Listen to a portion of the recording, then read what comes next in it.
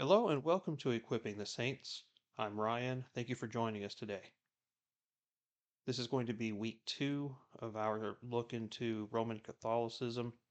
This week we're going to spend time looking at church history and some key events that has shaped the church as a whole as to what we see it today. So I'm going to get right to business here. So the Catholic Church claims that their origin is the true Catholic Church, which is another term for the universal church, which is through Simon Peter. And they're using Matthew chapter 16, verses 18 and 19 as the basis for the foundation of the Catholic Church. And it says this in Matthew chapter 16, I also say to you that you are Peter, and upon this rock I will build my church, and the gates of Hades will not overpower it. I will give you the keys of the kingdom of heaven, and whatever you bind on earth shall have been bound in heaven, and whatever you loose on earth shall have been loosed in heaven. In the year 30 AD is when the death, resurrection, and ascension of Jesus Christ took place, and this is when Catholicism claims that the true Catholic Church had its origin through Peter because of the declaration of Jesus at this time. Now, for the next 300 years, the church, all of Christianity, was subject to the Roman Empire, and as we know from history, that they did not like Christianity. They outlawed Christianity because they deemed it as a threat to the order of their empire. So they heavily persecuted all believers in the name of Christ, and this went on for about 300 years. Until the year 313, when we have Emperor Constantine enter the scene.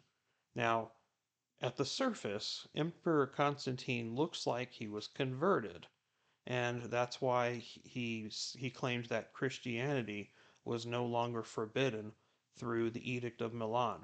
Now, the problem is, though, is that if we were to look deeply into what Emperor Constantine stood for, he was not a true believer. He was more of a politically converted person. He saw Christianity as being something that he could use as a means to power. But not only that, but if you look deeply into what Constantine allowed into the worship of Christianity, it was a lot of it was pagan, especially with a lot of the things that he made to look like Christianity. And most of it was worshiping the sun god. And so we know this is not the real Christianity. So already from year 313, things are already not looking good for us. Now, it took him about 10 years of work in order to make Christianity the official religion of the Roman Empire.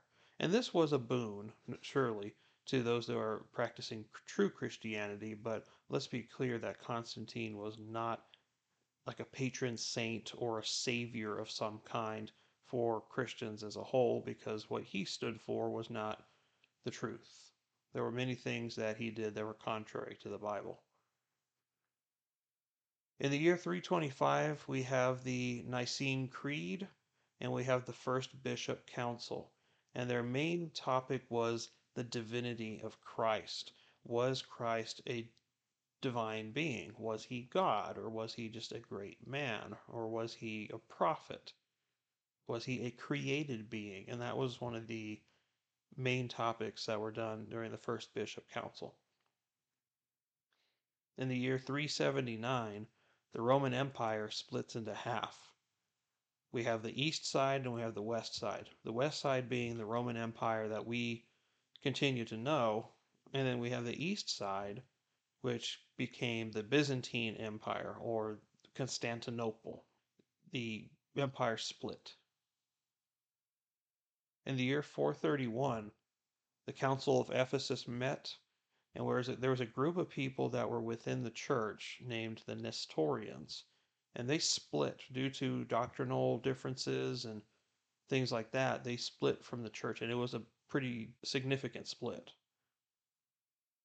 And it was here at this time that we have one of the earliest records of the deification of Mary.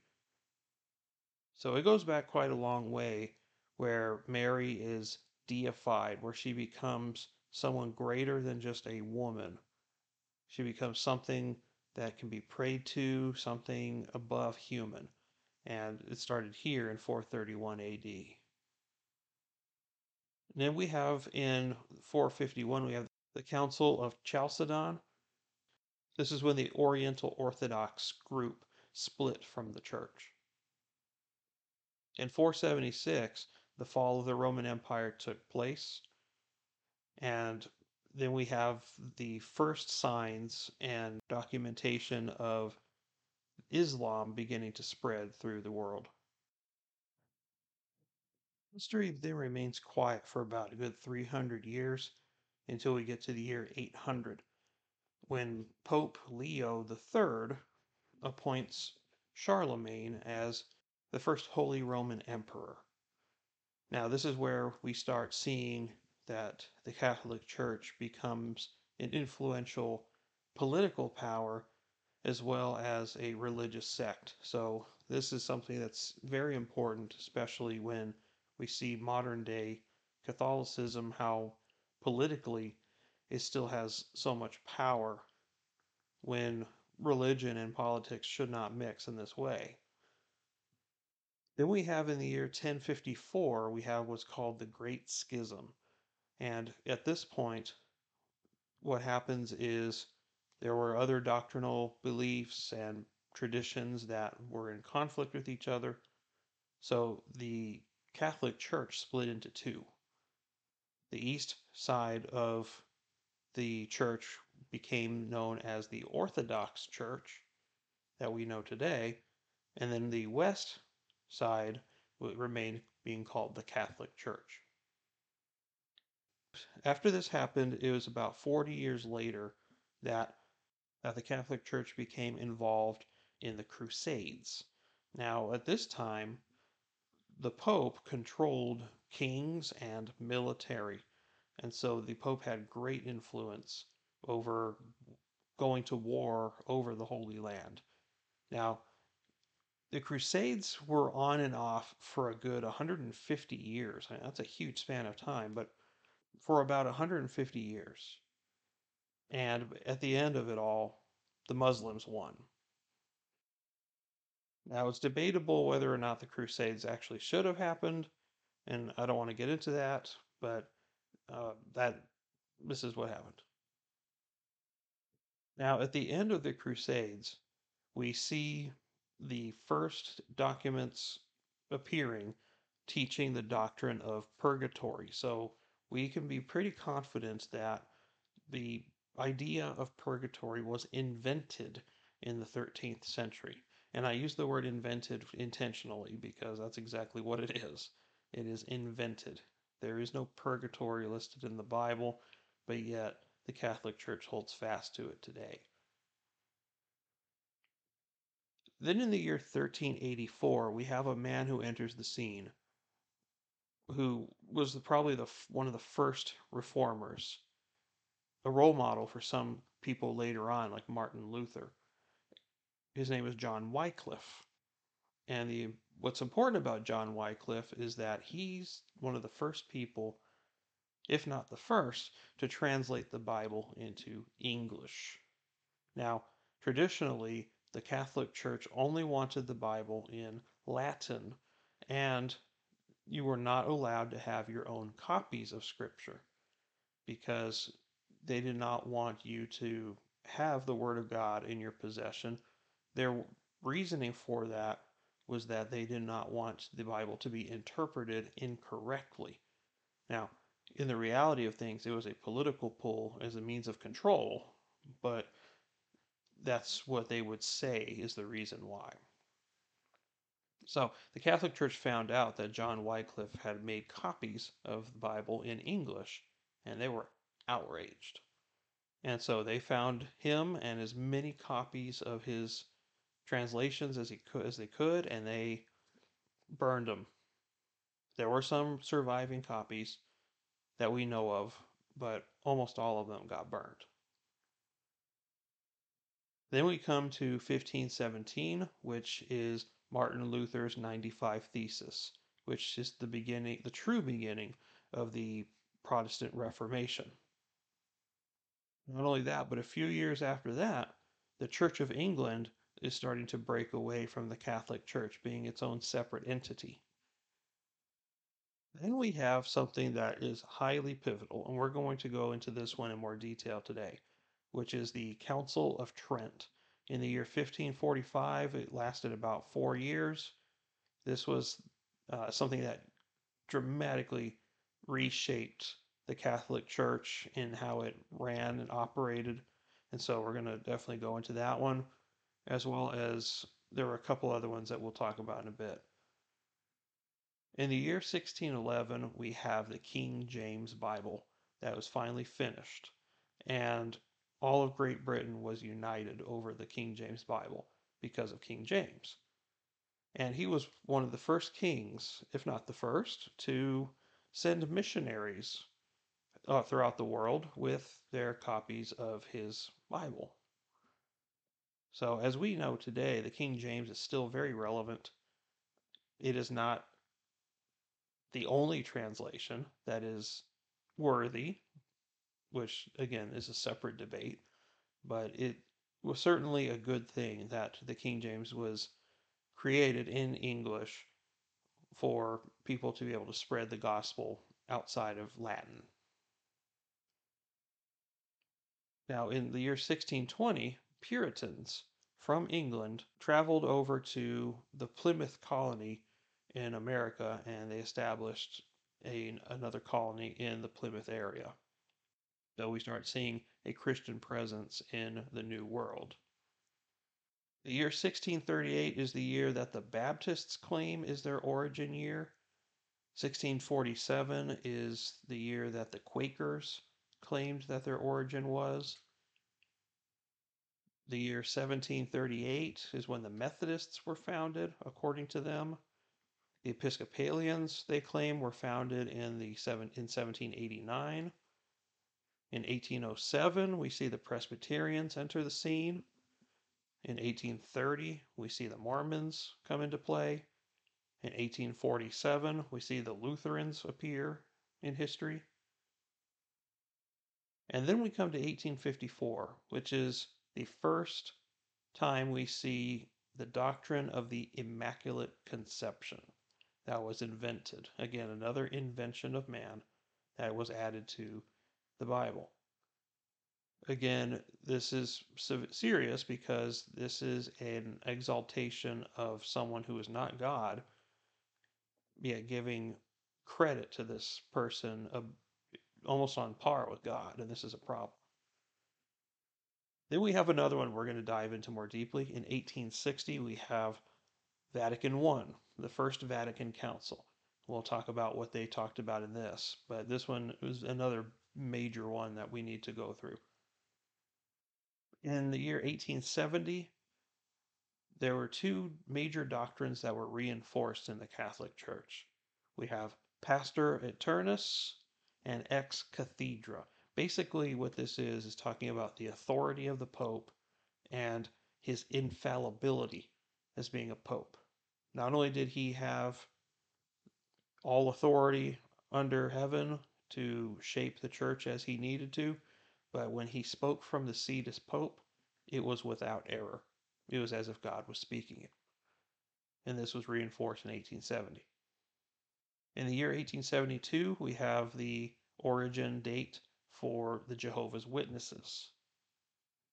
In 1929, Mussolini declared Vatican City to be its own nation. And if you go through the history of the Vatican City, it's got a lot of conflict and wars and stuff in between there.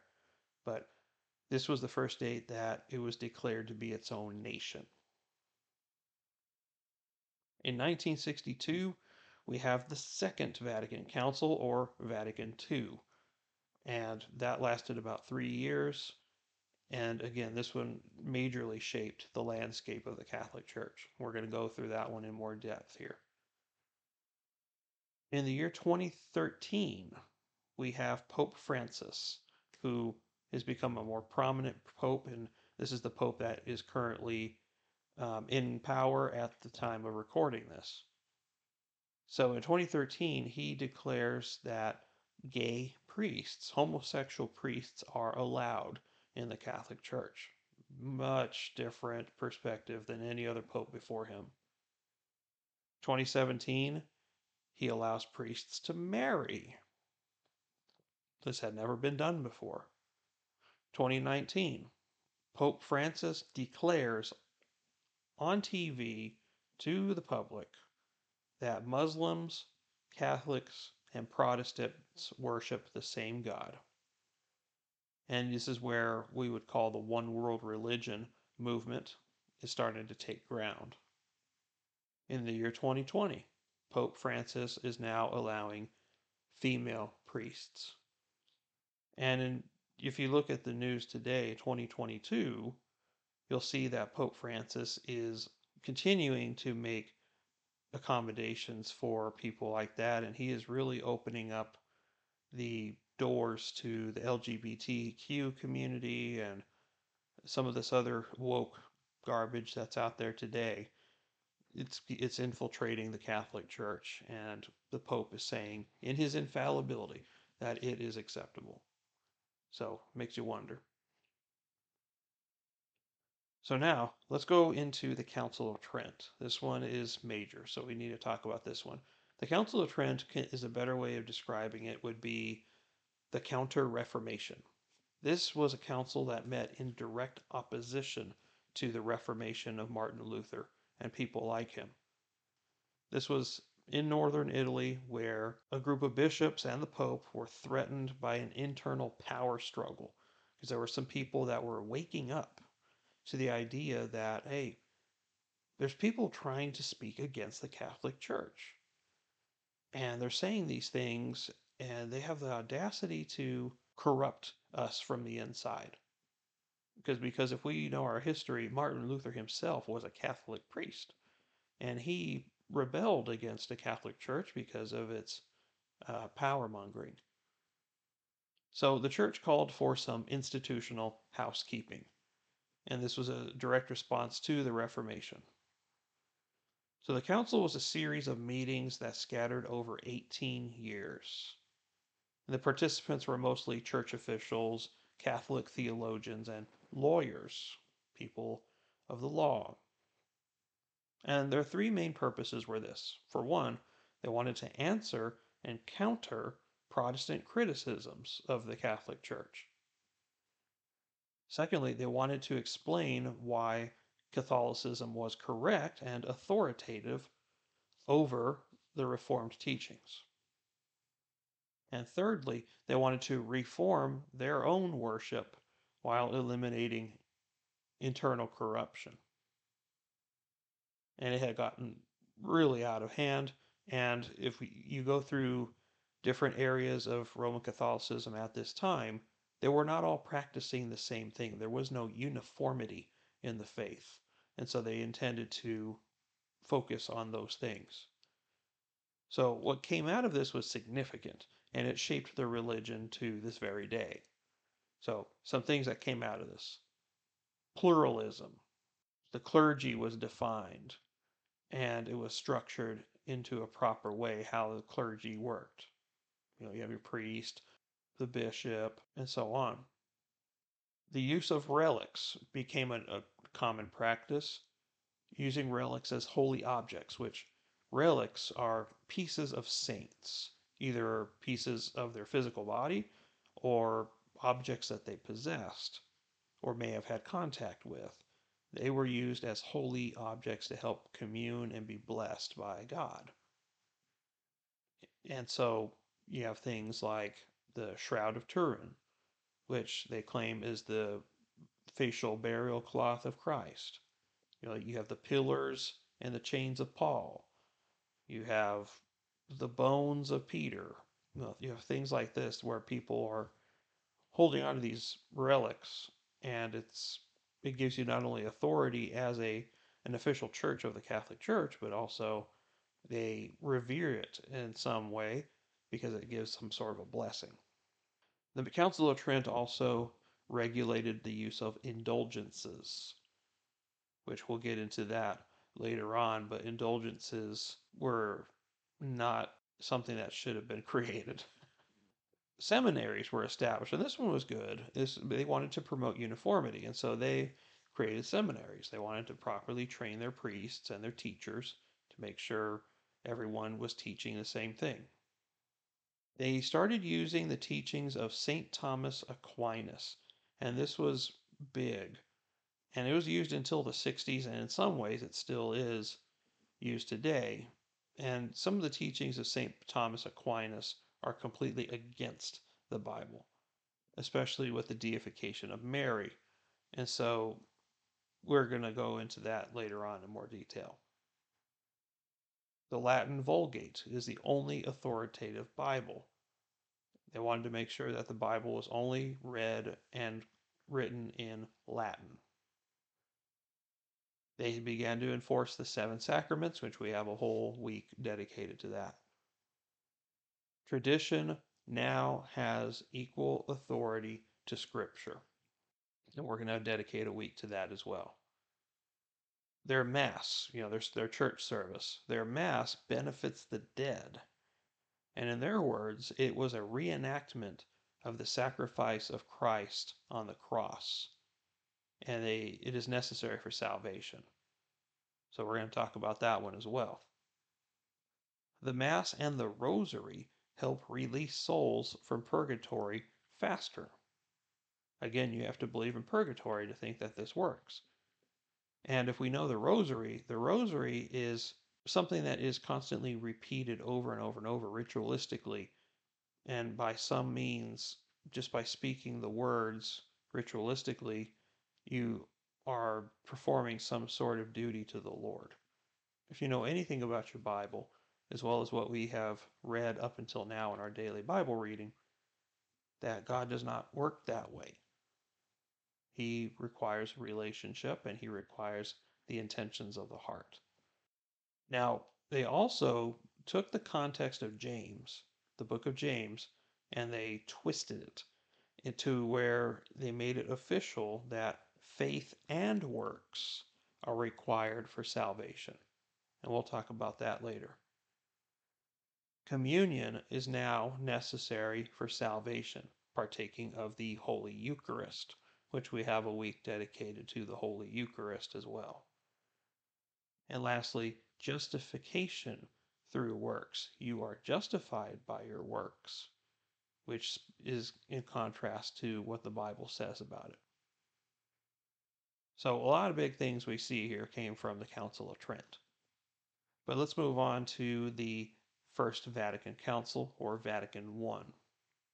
In Vatican I, 700 bishops came together to discuss the church's largest issue, where the Catholic Church stood versus modernism. Because there were many countries that did not like how much political power the Pope had, and it caused many people not to want to follow him. And the Pope in particular. They wanted to stay Catholic, but they didn't quite believe the Pope was a legitimate leader of the church. So there were some major changes and revisions to church canon at this time. So first off, they made it to where the Immaculate Conception was a core belief. So what this means is that Mary allegedly was born without sin, so that she can be the one to house and give birth to Christ. Their belief was that a tainted human being that has a sin nature could not give birth to God. So she, in some way, had to be different from your average person to where she was born without sin. And the Bible does not say anything about that. They claimed apostolic succession. The Pope is solely able to clarify and declare church doctrine. This is big because, in a way, what they do is they claim the authority of Peter as the seat of Pope. They claim that Peter was the first Pope. And so every Pope that comes after Peter inherits the power and authority of Simon Peter himself. And so that is what it means by apostolic succession, is that the authority of being the original apostle is given to the Pope through the seat of Pope. Then we have something that is adopted called De Filius. And let me explain what this is straight from their Vatican Council notes. God, the principle and end of all things, can be known with certainty by the natural light of human reason from created things. Okay, so that's what they said. And so their divine truths and knowledge was necessary for salvation. But those divine truths can only be known through divine revelation. And the Pope was the only one who had the power and authority to reveal this, and it was necessary for salvation. As you can see, the Pope is amassing more power and more influence over the church as a whole. And then we have Pastor Eternus, which is the infallibility of the Pope. So when he was speaking ex cathedra from the seat of Pope, he was infallible. And when the need arises, when he does speak ex cathedra, he is proclaiming something that all Catholics must follow as if it's from God. And the Catholics struggled with this at first. Some followed this to the extreme, to that everything that came out of the Pope's mouth was infallible, that he himself as a human being was without sin, he was unable to make mistakes. Some people took it way too far.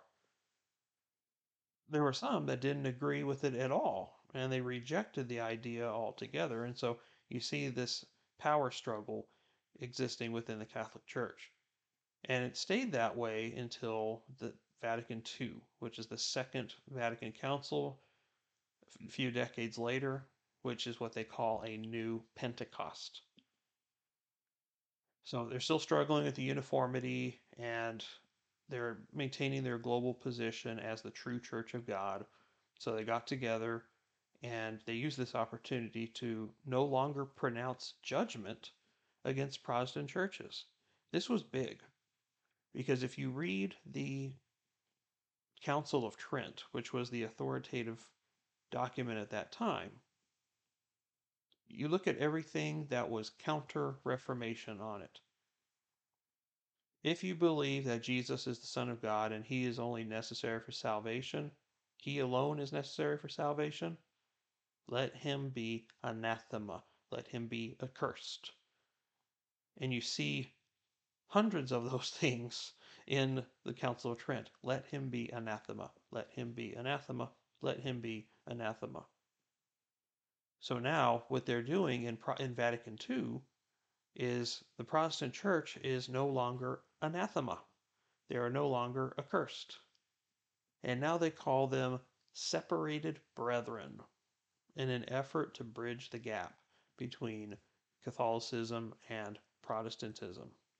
And that's part of why there's so much confusion about, is the Catholic Church one of us by extension or not? And so we have to make it clear here that they are a separate entity. They do not share the exact same faith with us. Their Jesus is not our Jesus. Their God is not our God. Let's be very clear about that. Some major doctrinal changes that they did here was, one, they had a big debate on the paschal mystery, which is the passion, the death, the resurrection, and glorification of Christ. They had a major debate about this one. This was the first time that they allowed modern music to be allowed in their church. Before, they would sing the old hymns in Latin. Mass must maintain the same doctrine, as it always did, but it no longer was required to be in Latin. Mary is now the mother of the church, further deifying her. She is now the mother of the church, just as God is the father. So that's a big one. The church claims that they rediscovered documents from 1700 years prior that called for the reshaping of the church structure. Hmm. And then when the church itself was challenged as being called a false religion, they responded simply by saying that an infallible church simply cannot repent. In other words, claiming we are not doing anything wrong. We are legitimately infallible. So, this is the Catholic Church history that we're dealing with today, and it's still going on. And as I mentioned earlier, the current Pope, Pope Francis, has really changed the landscape of the Catholic Church in ways that a lot of people never saw coming. And so it's continuing to be reshaped and to be reborn into something completely different than it used to be. In fact, last year, they are also trying to bridge the gap with the Muslims, trying to say that they are brothers by extension. And they're also trying to reach out to the Jews and try to absorb them as well. So we see that the Catholic Church is actively trying to create the one world religion, which is something that the book of Revelation speaks about. So who knows when or how this is going to happen, but this is the direction that we're going with the Catholic Church. So, is there anything in this that we can say is legitimate when it comes to the Catholic Church? So, let me read you some scriptures here and let you draw your own conclusions. I'm going to name out a few. Exodus chapter 20, verses 4 through 6. You shall not make for yourself an idol, or any likeness of what is in heaven above, or on the earth beneath, or in the water under the earth. You shall not worship them, or serve them. For I, the Lord your God, am a jealous God, visiting the iniquity of the fathers on the children, on the third and the fourth generations of those who hate me, but showing loving kindness to thousands, to those who love me and keep my commandments. Luke chapter 12, verses 51 through 53. Do you suppose that I came to grant peace on earth? I tell you, no, but rather division. For from now on, 5 members in one household will be divided, 3 against 2, and 2 against 3. They will be divided, father against son, and son against father, mother against daughter, and daughter against mother, mother-in-law against daughter-in-law, and daughter-in-law against mother-in-law. Romans 10, verses 9 and 10. If you confess with your mouth Jesus as Lord, and believe in your heart that God raised him from the dead, you will be saved. For with the heart a person believes, resulting in righteousness, and with the mouth he confesses, resulting in salvation. Galatians chapter 1, verse 6. I am amazed that you are so quickly deserting him who called you by the grace of Christ for a different gospel, which is really not another. Only there are some who are disturbing you and want to distort the gospel of Christ. But even if we, or an angel from heaven, should preach to you a gospel contrary to what we have preached to you, he is to be accursed. As we have said before, so I say again now. If any man is preaching to you a gospel contrary to what you received, he is to be accursed. Ephesians chapter 2, verses 8 and 9. For by grace you have been saved through faith, and that not of yourselves. It is the gift of God, not as a result of works, so that any man could boast. 1 Corinthians chapter 10, verses 14 through 22. Therefore, my beloved, flee from idolatry. I speak as to wise men. You judge what I say. Is not the cup of blessing which we bless a sharing in the blood of Christ? Is not the bread which we break a sharing in the body of Christ? Since there is one bread, we who are many are one body, for we all partake of the one bread. Look at the nation Israel. Are not those who eat the sacrifices sharers in the altar? What do I mean then? That a thing sacrificed to idols is anything, or that an idol is anything? No, but I say that the things which the Gentiles sacrifice, they sacrifice to demons, and not to God.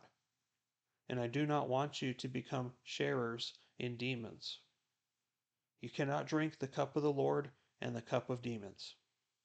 You cannot partake of the table of the Lord and the table of demons. Or do we provoke the Lord to jealousy? We are not stronger than he, are we? 1 Timothy chapter 4, verses 1 through 3. But the Spirit explicitly says that in later times some will fall away from the faith, paying attention to deceitful spirits and doctrines of demons, by means of the hypocrisy of liars, seared in their own conscience as with a branding iron. Men who forbid marriage and advocate abstaining from foods which God has created to be gratefully shared in by those who believe and know the truth. Hebrews chapter 9, verses 11 and 12. But when Christ appeared as a high priest of the good things to come, he entered through the greater and more perfect tabernacle, not made with hands, that is to say, not of this creation, and not through the blood of goats and calves, but through his own blood. He entered the holy place once for all, having obtained eternal redemption. James chapter 2, verses 7 and 24. Do they not blaspheme the fair name by which you have been called? You see that a man is justified by works and not by faith alone. 2 Peter chapter 1, verse 20 through chapter 2, verse 3. But know this first of all, that no prophecy of Scripture is a matter of one's own interpretation.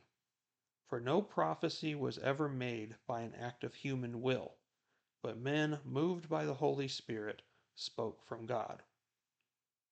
But false prophets also arose among the people, just as there will be false teachers among you, who will secretly introduce destructive heresies, even denying the master who bought them, bringing swift destruction upon themselves. Many will follow their sensuality, and because of them the way of the truth will be maligned. And in their greed they will exploit you with false words. Their judgment from long ago is not idle, and their destruction is not asleep. 1 John chapter 2, verse 18. Children, it is the last hour, and just as you heard that Antichrist is coming, even now many antichrists have appeared. From this we know that this is the last hour. Revelation chapter 2, verses 4 through 6, and verses 12 through 16. But I have this against you, that you have left your first love.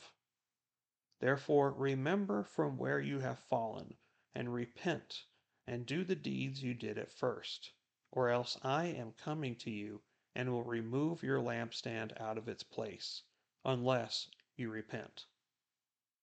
Yet this you do have, that you hate the deeds of the Nicolaitans, which I also hate. And to the angel of the church in Pergamum write, The one who has the sharp two-edged sword says this: I know where you dwell, where Satan's throne is, and you hold fast my name and did not deny my faith even in the days of Antipas, my witness, my faithful one, who was killed among you where Satan dwells. But I have a few things against you, because you have there some who hold the teaching of Balaam, who kept teaching Balak to put a stumbling block before the sons of Israel, to eat things sacrificed to idols, and to commit acts of immorality. So you also have some who in the same way hold the teaching of the Nicolaitans. Therefore repent, or else I am coming to you quickly, and I will make war against them with the sword of my mouth. And this will conclude today's study today on Catholic history. So next week, we will be going through tradition versus scripture. And this is we're going to dive deep into the Catholic Church. Is this a legitimate organization or not? And I think from the very beginning here, we're already seeing that there is something wrong, something's amiss. So let's go into not what I say, but what the Word of God says as we go through these coming weeks. Until then, I'm Ryan. Thank you for listening, as always, and we'll see you next time. Take care, and God bless you.